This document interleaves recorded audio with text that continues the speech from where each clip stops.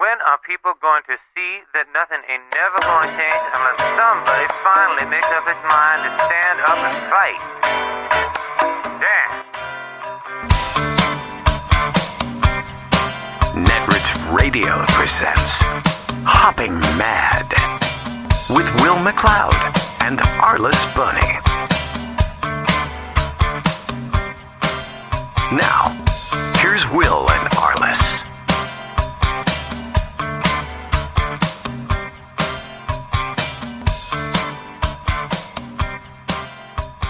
Hello, this is Arliss Bunny. Will and I are here at Netroots Nation in St. Louis, and we had a terrific, incredible interview with Lady Ashley of QT POC STL and Capella Marissa of the Metro Trans Umbrella Group, and we're bringing that to you as a special additional episode, kind of like a bonus episode while we're here at Netroots. We really thought you'd love it. These two women were absolutely, I'm telling you, absolutely incredible. The interview they gave us was insightful and articulate, and we learned a lot, and we think you will too. But there were audio problems, real serious audio problems. So what you'll hear next is Will actually introducing the interview, but I thought I should tell you up front that there are some things that completely drop out at the very beginning of the show, and there's just a hiss in the background that you can't get rid of the whole show. We apologize, but we ask you to tough it out because what these people have to say is so very, very important, and we really, really wanted you to hear it, and we didn't want to let something little like audio problems get in the way. I hope you enjoy it. Thank you very much for listening here on Hopping Mad. Welcome to a very special interview with Hopping Mad. We are here with Capella Marissa of the Metro Trans Umbrella Group here in St. Louis. And we are excited to welcome her as well as the coordinator of QT POC, Lady Ashley. Welcome to you both. Thank you so much for being on the show. Thanks for having us. Yeah, we're excited to talk about LGBT issues, trans issues, the way those intersect with issues faced by people of color, especially trans and LGBT people of color. So I guess our first question is, would you tell us about the organization here in St. Louis? And people of color. We work with the city and different organizations to host racial bias training throughout the St. Louis area, and it's our job, we feel, in the city to uplift the voices of people who are not being heard. Specifically focused around trans issues and issues facing trans people of color, of course, as well. Our main goals are to provide community, advocacy, visibility, and education for and of the trans community. We call it our CAVE priorities, C-A-V-E. We build community by hosting various social events. We do an art show once a year. Twice a year we do clothing drives for LGBT people who can't afford to buy their own clothes or who can't afford to dress the way they would like to, or say their families won't allow them to present the way they are. It's a way for them to get free, easy clothing without having to go through maybe unsupportive parents. We advocate just basically by being ourselves. We provide visibility. We show that, yes, trans people are out there. We do exist. We are in your communities. We are just like you. We're not some big scary boogeyman that you see on Fox News. We're just real people trying to live our lives. And we provide education, as Lady Ashley was saying. We provide trainings not only on racial competency, but also for trans sensitivity and trans awareness, trainings for organizations, companies, even schools. Now we're branching out into high schools, like giving classes to high school teachers on how to address it, like when a trans student comes to them and says they want to use the bathroom that matches their gender identity, like how to navigate all the many, many, many pitfalls that go with something like that. Explain to us the importance of community and social events and the sense of isolation that a lot of folks end up feeling. Why is that an important thing for folks in the trans community to provide? Because, quite frankly, there really wouldn't be a space for that if we didn't provide one.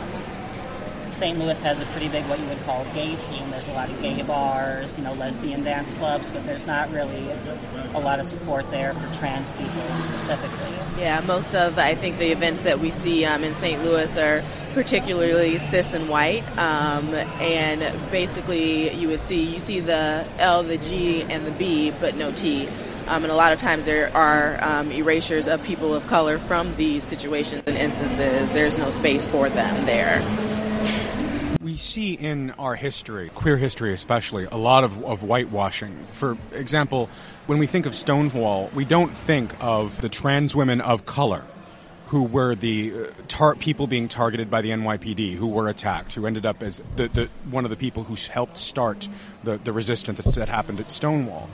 Does that happen in the local community here in St. Louis especially? Is there the same kind of whitewashing both of the community and the local history of queer activism?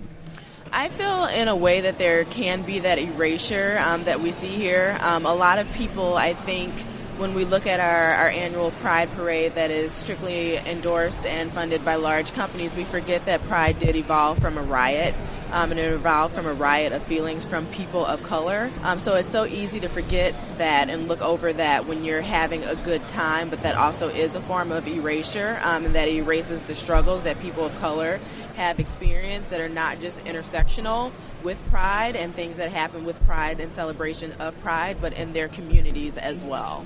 With that activism, with the activism that you do, you have an alliance between your two groups, QT POC and the Metro Trans Alliance. Explain to us how you work together and how you advocate for a change in the LGBT community and the larger community here in St. Louis. Well, QT POC STL was born out of Metro Trans Umbrella Group. It started out as a support group under Metro Trans Umbrella Group's umbrella, and it eventually grew into so much more. It's flourished and blossomed into its own organization that does its own thing, has its own leadership board. We are a fiscal sponsor of them. They still exist under our so-called trans umbrella, but they are their own organization, and we are very, very happy to work in tandem with them and let them run their own affairs. And they definitely acknowledged QT POC STL was born out of the feelings that a lot of people in our community had after the shooting of Mike Brown in Ferguson.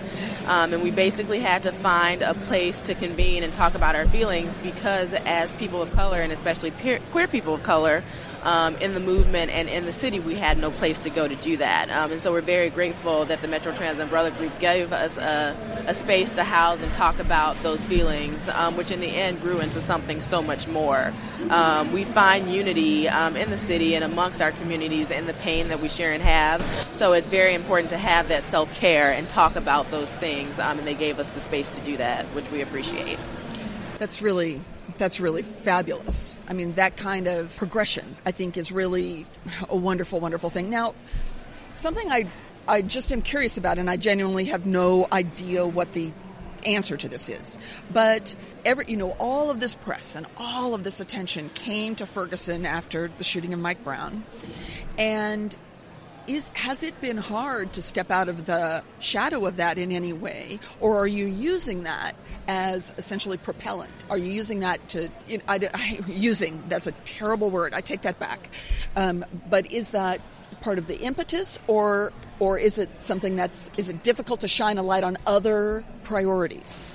I think as a city and as a community and of people of color, we have grown because of that. I wouldn't say that we're actually using it to kind of prove a statement, but I think that people have seen through the movement for Black Lives here in St. Louis that we've kind of set a bar for where we're going to be and what we're going to do. And you see the small city in the Midwest, you really don't think that we're going to move forward or that we have moved forward, but this has been the hub in the beginning for a lot of individual movements that have happened and that we have seen repeated throughout actually the United States as of right now. Yeah. So I think if anything as a city we've shown people that we grow and that we acknowledge that, and we will never forget what happened, but how much further we are able to go. And I think we're going to see a lot of St. Louis in the history, in the movement for Black lives, and also the movement for queer lives and queer people of color and trans women of color as we come in the future because of that. So it's definitely been a stepping stone and a learning experience that came from pain and understanding. I think that the point you made about seeing a great deal about Ferguson in history, very true. I currently live in an extremely small town in Indiana, 2,500, population of 2,500. It's like my college. Yeah, tiny. And one day the Cincinnati men's chorus, gay men's chorus, came and sang there as, just part of their outreach. And I was in the back selling CDs, CMC CDs. And my neighbors came up to me and made comments like, "They're so normal. I had no idea. They seem so nice. In other words, these are people who genuinely do not know that they had ever seen in their lives someone who was gay, much less someone who was trans, but certainly had never seen someone who was gay that they could identify. Of course they had. They just didn't know, But that outreach was kind of a remarkable thing when you see these very conservative, elderly folks coming to this point, white folks coming to this point of actually being able to say out loud, they look so, I grew up in the San Francisco Bay Area, so I have no clue what they expected because that's not my background. I don't actually come from that area. But when you talk about reaching out in high schools and you talk about, the work you're doing here in St. Louis, I think that just like the LGBT movement made coming out was such a big part of starting to be successful politically, stepping forward in the way that the queer and trans movements have been in this last couple of years has been a big deal. I think a really big deal. Have you seen sort of evolution among people who you didn't expect? I guess this is a very long way of asking. Are you starting to see movement in places and quarters that are unexpected? I think a large part of that is communities and people in general are starting to hold each other accountable for their behaviors and actions. We are in a time right now where things are not going to happen and people are just going to sit by and let it go. There's a quote, and I may quote this wrong, in times of injustice, if you choose to be neutral, you're actually on the side of the oppressor. Mm-hmm. And I think a lot of people are realizing that now, to step up for communities that don't have a voice and maybe step up for communities that are more marginalized, we're going to have to speak up and hold each other accountable for our actions and what we're doing to change the world and our communities. So I think a lot of that is it. So we are seeing movement for people who maybe didn't acknowledge these things also as well, because they're starting to affect them on a personal basis. They're beginning to interact with people of different races and nationalities and gender identities. And we're seeing in companies right now that there is a movement to kind of force this progression with gender identities and the way people identify, and also with their ethnic and racial backgrounds, because we've learned that organically, right, organizations, if they fail to move and advance with the movements we have, and kind of like if they don't grow and change with time, that they eventually fail. And so I think that's what a lot of people are seeing, that if they don't adapt and if they don't adjust with things that are going on, that they're eventually going to fail and kind of like just disband. And I think people are afraid of that, and they know that they have to kind of understand and go along with the flow of that for success, because otherwise ultimately organizations and people fail when they can't come together. One of the points in the keynote last night was that if you are a social justice organization and you do not have people of color on your board, you are not a social justice organization. Not at all. Yeah. That's just no, you're not. Yeah. We just sat and marinated in that. Yeah, you can't fight for social justice without acknowledging that there are injustices with people of color, and there have been since the founding of this country. Like, it's just not possible. It's intersectional. Yeah. It's intersectional. We're too diverse a nation now. You can't, with a straight face, say that you collect a big group of white people and say that this is representative of America. We will be a majority-minority nation. I think like in 2040 was the last study I heard, there would be more non-whites than whites in America. It's like, you can't hold an all cis-white board up to the public and say, hey, look, we're diverse, and expect to get away with it anymore. And not only that, people are holding those who try to do that accountable for their action and saying, hey, you may not have someone on your board right now that is a person of color, but it's your responsibility to hold space for that person if they were to come along, because it's necessary for them to be there. So you have the ideas and the viewpoints on life that you didn't have before to make you succeed and help you move forward. It worries me. I was listening yesterday. I'm an economics wonk. So I always listen to like all the podcasts from the Financial Times and places like that. One of the podcasts I was listening to yesterday, they were talking about the push in London for the banks in the UK to hire more women into their upper levels of management because they have very, very, very few women. Now, this is just this is 50% of the population. This is women. And I'm thinking, if they're so far behind that they're still, worrying about getting more women in their upper ranks, the economic engines of these nations are not in sync with the people of these nations. They are not in sync with the population that they are financing. And when we all talk about the financialization of the economy and how banks are out of touch, I think this is one of the ways that's really true. That they have the mortgage crisis fed on populations of color. I mean, absolutely bathed in them. Yeah, redlining is a perfect example of that, and we see that in St. Louis, like in the history of St. Louis, a major, major issue that we see. So, would you explain for our listeners what redlining is? Okay, so redlining is kind of like a process of, in history, basically, when there were communities of color, and it's similar to white flight. So when there were communities of color, mortgages would drop, money and funding for these areas would drop, and people would move away, and there would be kind of like a red line formed around these areas. So it caused money to be funneled out of communities of color that we still see in effect these days. So we see that a lot with the Del Mar Divide, which I'm sure you've heard of, and most anthropology studies, large areas of extreme poverty that are faced by, just right across the street, areas of complete affluence.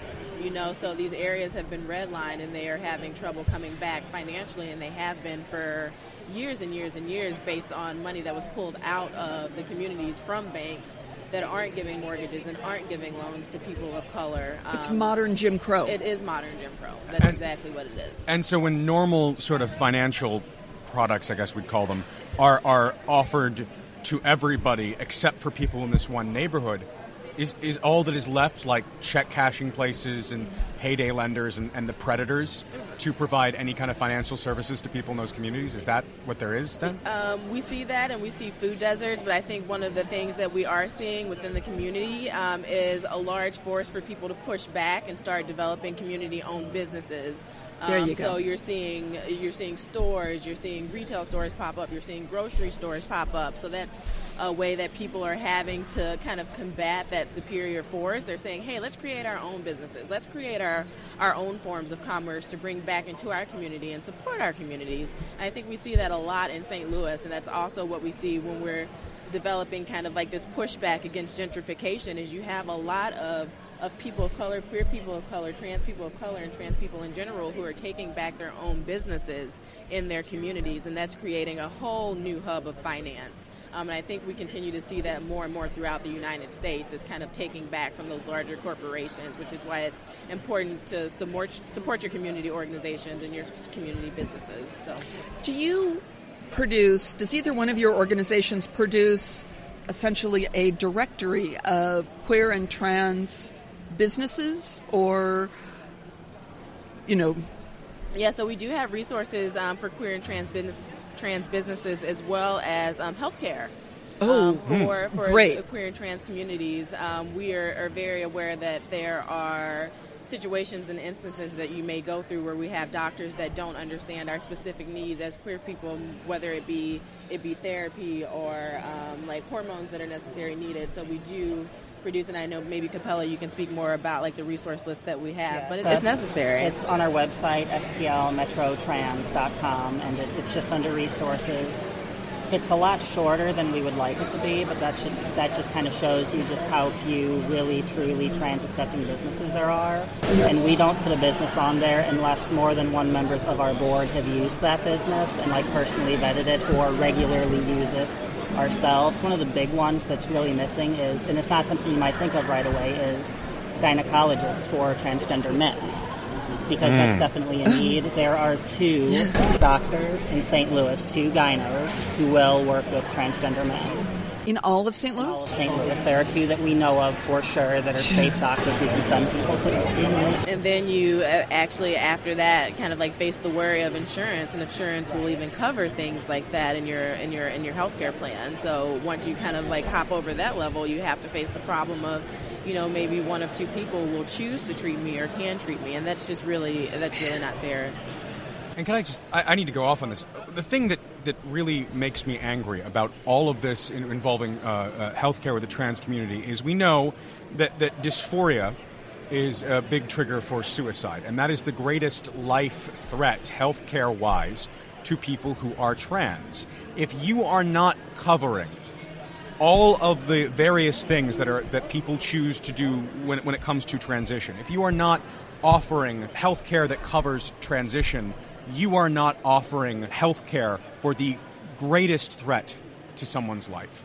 And so where I see that is I talk to trans folk all around the country, where various surgeries, top surgery and such, are considered cosmetic.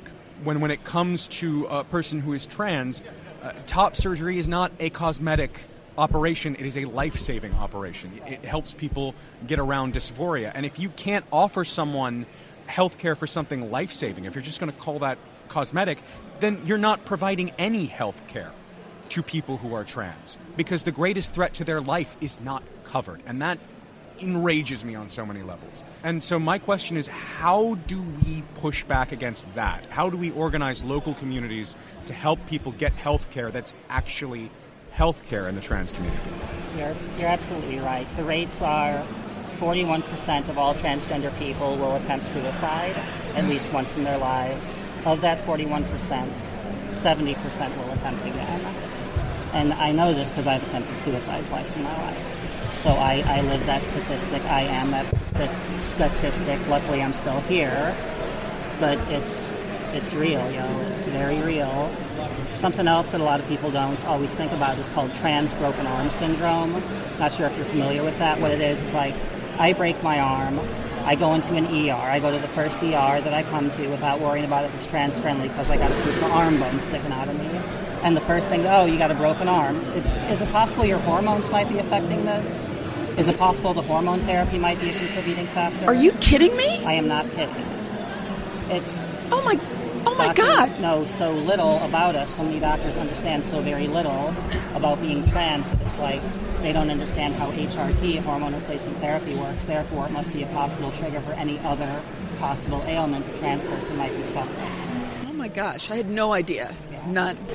And to answer your question, the way we fix that is education, outreach, education. We have a whole program dedicated. We call it our Trans 102. It's a seminar geared toward the medical community, educating doctors, nurses, hospital staff, front desk receptionists. And anyway, as I was saying, educating doctors, hospital staff, the frontline people, the people who are going to be the first ones in the waiting room that a trans person sees. Even if it's just something as simple as understanding that, maybe don't call out a trans person's legal name at the top of your lungs in a crowded waiting room. Yeah. It's like, you have a transgender woman there and the staff shouts out, Gregory Michael or something, and this poor trans woman has no choice but to, meekly put up her hand and do that walk of shame in front of this hostile waiting room. It's really unfair, it can be really triggering, and it can even possibly be dangerous. So the way to fix it is just simply education. We have very good relationships with a lot of the hospitals in the St. Louis area. We've done several Trans 101s for Barnes Jewish Hospital. We've done some for the SSM healthcare system, and they're proud of this fact. They're proud that they are inclusive hospitals that they know that people can come to safely. That's impressive. It is staggering to me that the medical community is that far behind on what is clearly a medical issue. Yes. And, I think we don't want to believe that politics gets into everything, but politics gets into everything. And when we allow it to cross lines, when we not only... I'm appalled that that's the case, but I never knew. So I was not in a position to say that it's not acceptable. But I do know somebody on the board of my local hospital. I'm going to have a conversation when I get home. Yeah, and that's what it takes. It takes initiating those conversations. Once you have the knowledge, we call it waking up a little bit, is to take it and pass it on. Not stay there and not be that neutral person. And that's when we get into holding each other accountable for our actions and stepping up and saying things, because sometimes it only does take one voice and one little ripple to get that effect going. So one of the things that we wanted to do here, that we said in our last show, is we were going to come here to listen. And we've asked a lot of questions ourselves of things that we're concerned about, that we know about. But we also know that just a natural state of humanity is that we are ignorant of a great many things. So what are the things that we need to talk about that we haven't asked about? I think we need to talk about how most major centers actually have LGBT centers. In Orlando, one of the main reasons why there was such a quick response after the mass shooting was because there was an LGBT center where there was a hub. In St. Louis, we don't have one of those. Originally, there was one. Some things happened in the past. It's no longer in existence. It's no longer brick and mortar. But right now, what the Metro Trans Umbrella Group, MTUG, and QT POC STL are partnering to do is to create an umbrella center for LGBTQ people of youth, people of color, so they have somewhere to go and they have resources. They have these Trans 101 classes and these racial bias training classes, and they have a place to go and find clothing and maybe find the binders that they need to help go on kind of like living their authentic lives. A brick and mortar center that so many other cities have that we don't have right now. So that's been one of our main focuses here, is raising money to create that location where people can go as a safe haven. We have homeless shelters, but so many of the homeless shelters here will not accept trans women, will not accept trans men, or will separate you based on kind of like your assigned gender at birth, which is really hard when you have to deal with something like that. So that's, I think, one of our main focuses here in St. Louis right now. So that's number one priority, is getting that center built. And we're calling it the Umbrella Center instead of an LGBT center. We're doing that very consciously because it's like just the focus that we are an umbrella that covers this whole wide spectrum. When you just say LGBT center, like you said before, the eternal whitewashing of the movement, a lot of people hear LGBT center and think, oh, it's a place for cis white gay people. That's not what we're going to be. It's going to be for trans people of color, queer people of color, young people, old people. We're going to be inclusive of everyone. And we haven't had that brick and mortar LGBT center here for 2 years. It closed in 2014. Even our organizations, which are arguably the biggest trans-focused organizations in Missouri, we have to rent space from a church to hold our meetings because there is no physical LGBTQ center. You actually have to rent the space? Yes. Okay. That's the phone call I'm going to make. Yeah. So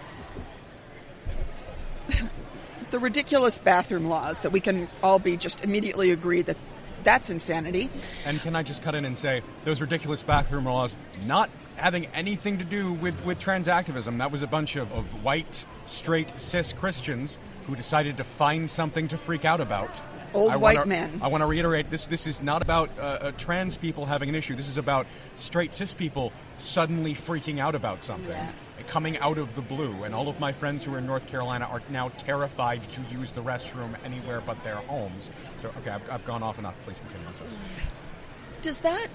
Because that brought a national spotlight to trans issues, is it helping or hurting? I mean, it's a mixed bag.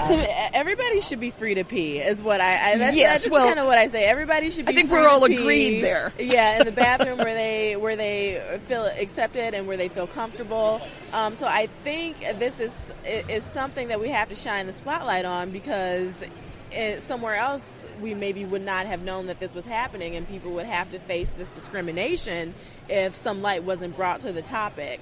It also kind of leads back to the idea of people are afraid of like what they don't know. So it's important to have this education to talk about trans identities and trans bodies and what is happening, so people can get away from that fear or basically assumptions that they have, or complete and utter bull crap that they're just making up in their mind to try to stop these things from happening. So I think that light is definitely necessary to have movement, to make movement, to have these laws be fair for people who need to just be free to pee. Yeah.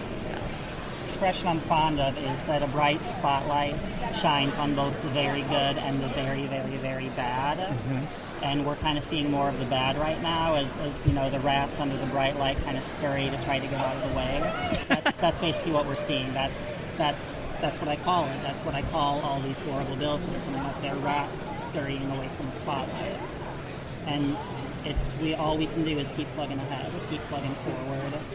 and just keep fighting these bills wherever they come about. There have been a lot of them in Missouri, probably more in Missouri than in any other state, because Missouri was kind of the starting point for it. With, I don't know if you remember the Lila Perry bathroom thing last year. That was 45 minutes south of here. Oh, I didn't realize it was that close. Yeah, it was very close. This fight as a Fox News cameraman at the rallies there.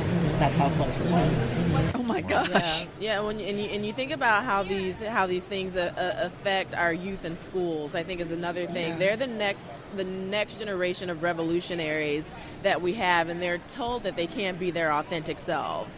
And I think that's when we see problems develop into adulthood, when we see some of the depression and the mental disorders that we have. So we have to let these kids know at a young age in their school systems and in the places where they learn, and even in their homes, that it's okay to live their authentic lives and be their authentic selves. And I think that's kind of why so much support. Like, we had trucks of people going. It's Hillsborough. 200 people. 200 people showed up in support.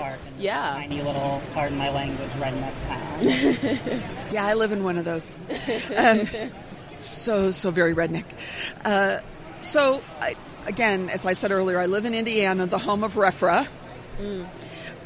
And we, of course, just lost our governor today because he's running for vice president with Trump. And the good news is that we just lost our really, really hideous governor today. Sometimes it's okay to lose things. Yes, it is. And not find them ever again. Ever again. And the thing that was amazing to me about REFRA and about Mike Pence as our governor was that business united all over the state against him.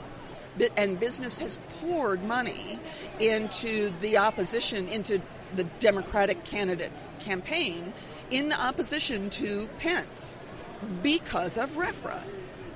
I would never have, prior to that period of time, projected that an LGBTQ issue would be the big movement issue in Indiana. But if you can move Indiana with an LGBT issue, man, you can move it any state in this nation, except maybe Kansas, with an LGBTQ issue. Yeah. Kansas is a little tough, but... I was just talking about this with another member of my organization yesterday, how Mike Pence is actually the best possible thing we could have hoped for in a vice presidential pick for Trump. Yeah. And that's because we saw with everything that went down in Indiana that unlike a lot of them, Mike Pence is prone to economic pressure. That is something he is vulnerable to. That is something we can move him with. Yeah. And if we can move the vice presidential candidate of the entire Republican Party with economic pressure, then we might be able to get more movement than we ever thought we would out of this election. We can help. I just need to say one thing, and I know my listeners have heard me say this probably 3 times in 3 different shows, but I just feel like it needs to be said. The bathroom bills we discussed, the one thing we didn't say is there has never been a case of a trans person attacking somebody else in the bathroom, but there are thousands of cases of trans people themselves being attacked. And when you look at Mike Pence, who is a crystallization of everything that is wrong in the Republican Party, just a crystallization of the problems with the conservative movement in one human being. When you look at these bills, when you look at the new misogyny with Elliot Rodger in California, where people online are radicalizing about this weird idea that somehow feminism is about hating men rather than trying to build equality for everyone. When we see just this nonsense, it's important to go in and knock all of that down. So, a long way of asking a question, but is there any nonsense that you can help us knock down? Anything that people believe that is ridiculous? Things that we can learn how to message on to combat sort of the stuff that's coming out, the propaganda that's coming out of the right about trans issues, and also about the issues affecting specifically people of color who are LGBT. Well, you sort of hit the main one with the statistic about how no trans person has ever committed a sexual assault in a bathroom. That's absolutely true. I can throw you one better and say that more sitting members of the United States Congress have been found guilty of sexual misconduct in public restrooms than transgender people have. Like more sitting members of Congress. Lovely. Sitting members of Congress. trans have misbehaved in bathrooms, and there is no record of a trans person ever having done so. So, can we ban them from restrooms? Clearly, they're massively more dangerous than trans people. I would love to. If it were up to me, if I was queen of the world for a day, I'd give each one of them a little chamber pot to keep under their chair in the Senate chamber, so they could just use it whenever they need to. It's a good thing I'm not queen of the world. You had spoken before this interview started about something called your cave priority. Can you talk to us a little bit about that? Sure. It's community, advocacy, visibility, and education. We build our community, like I said, by hosting social events, by doing our clothing drives. We have an art show once a year where we showcase LGBTQ artists. And we just plain provide space for trans people to go, to be themselves. It's one of the most important things there is. Before the internet came about, we all lived in vacuums. We didn't know anybody else who was trans. We all just kind of suffered in silence. Now, thanks to the organizing power of the internet, groups like us can come about. We can come together as people in real-world spaces and get to know one another and be better people because of that. And I think it also promotes visibility. It gives everybody a chance, like you are able to see, like trans people are just regular people, a look into lives and a look into things that we do, and also helping to see that, you know, whether you are a person of color or whether you are a trans-identified person, that your individual story is not a monolith for every single person who one may assume to be like you. So getting out there and letting people see that you are different and that there are different stories and that there are different narratives and there are different ways to live life, even though there's this one thing, you know, that we may share in common, is very important. So that visibility is key. Like saying that we are here, we are, our umbrella term is very queer, and you have to get to know us. You have to get to know us and see how we work because we're a part of this community as well. Have we missed anything critical that we should be talking about here? Oh my gosh, there are always so many critical things to talk about. There's, one little thing, we always like to plug our Trans Memorial Garden. Right here in St. Louis, as far as we know, as far as we've been able to tell through a lot of research, it is the only transgender memorial garden in the United States of America. It's 15 minutes away at the corner of Vandevender and Hunt in St. Louis, Missouri. We dedicated it last year. It's an absolutely beautiful space. It was a wonderful community effort. We built it together. We built it together. Nice. Very nice. So it was an old vacant lot in St. Louis, and about under 9 inches of topsoil, there was an old concrete foundation because everything in St. Louis is over 200 years old. So what we did was we took pickaxes, broke up all that rock, planted the trees, and used all the leftover rock to line the paths and make a little stone sculpture in it all. It's a zero-waste park. Everything that we dug out of there went back into the park, and I think that's just that's really cool. The durability of the survivability of the trans struggle. Like we're never going to be stopped. On the sign of the garden, there's the quote, "They thought they could bury us. They didn't know we were seekers." That's exactly what we are.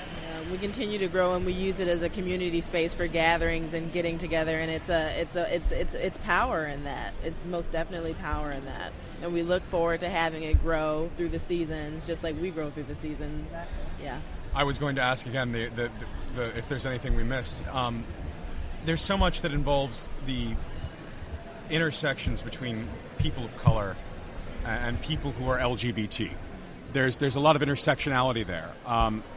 How do those of us who are in the LGBT community who are white work to undermine the way that our communities are separated?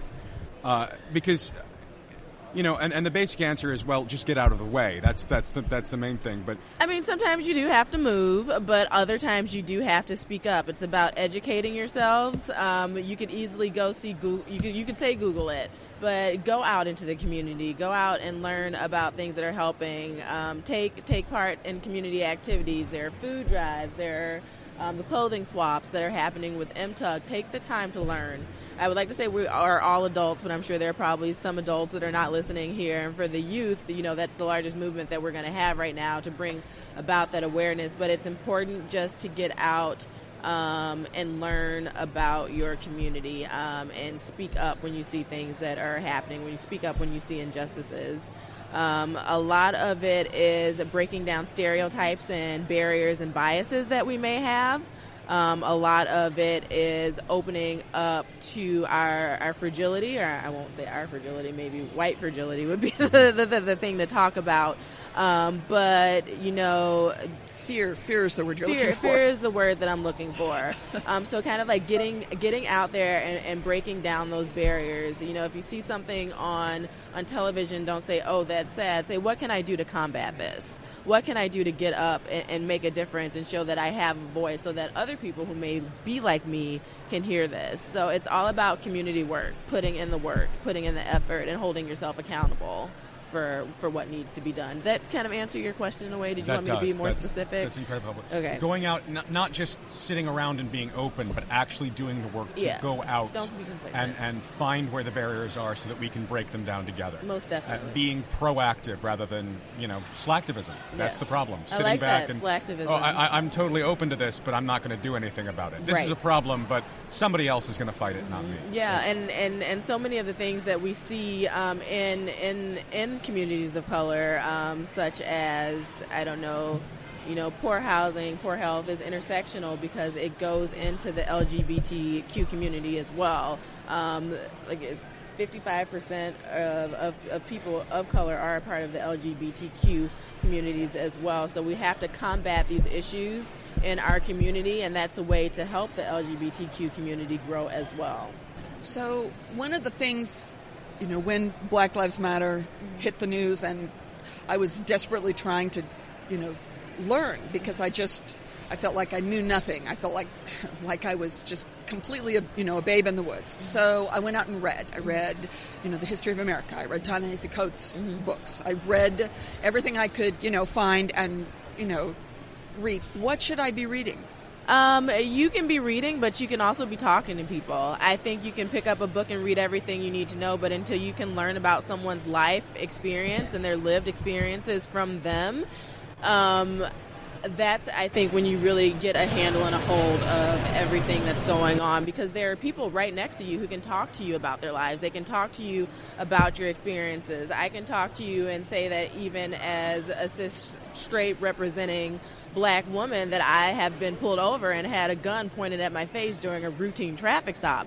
These are all things that I can tell you, So just take the time, sit down, talk to someone, because books are great, and they're great especially when, Black folks and people of color get tired of explaining their struggle to you.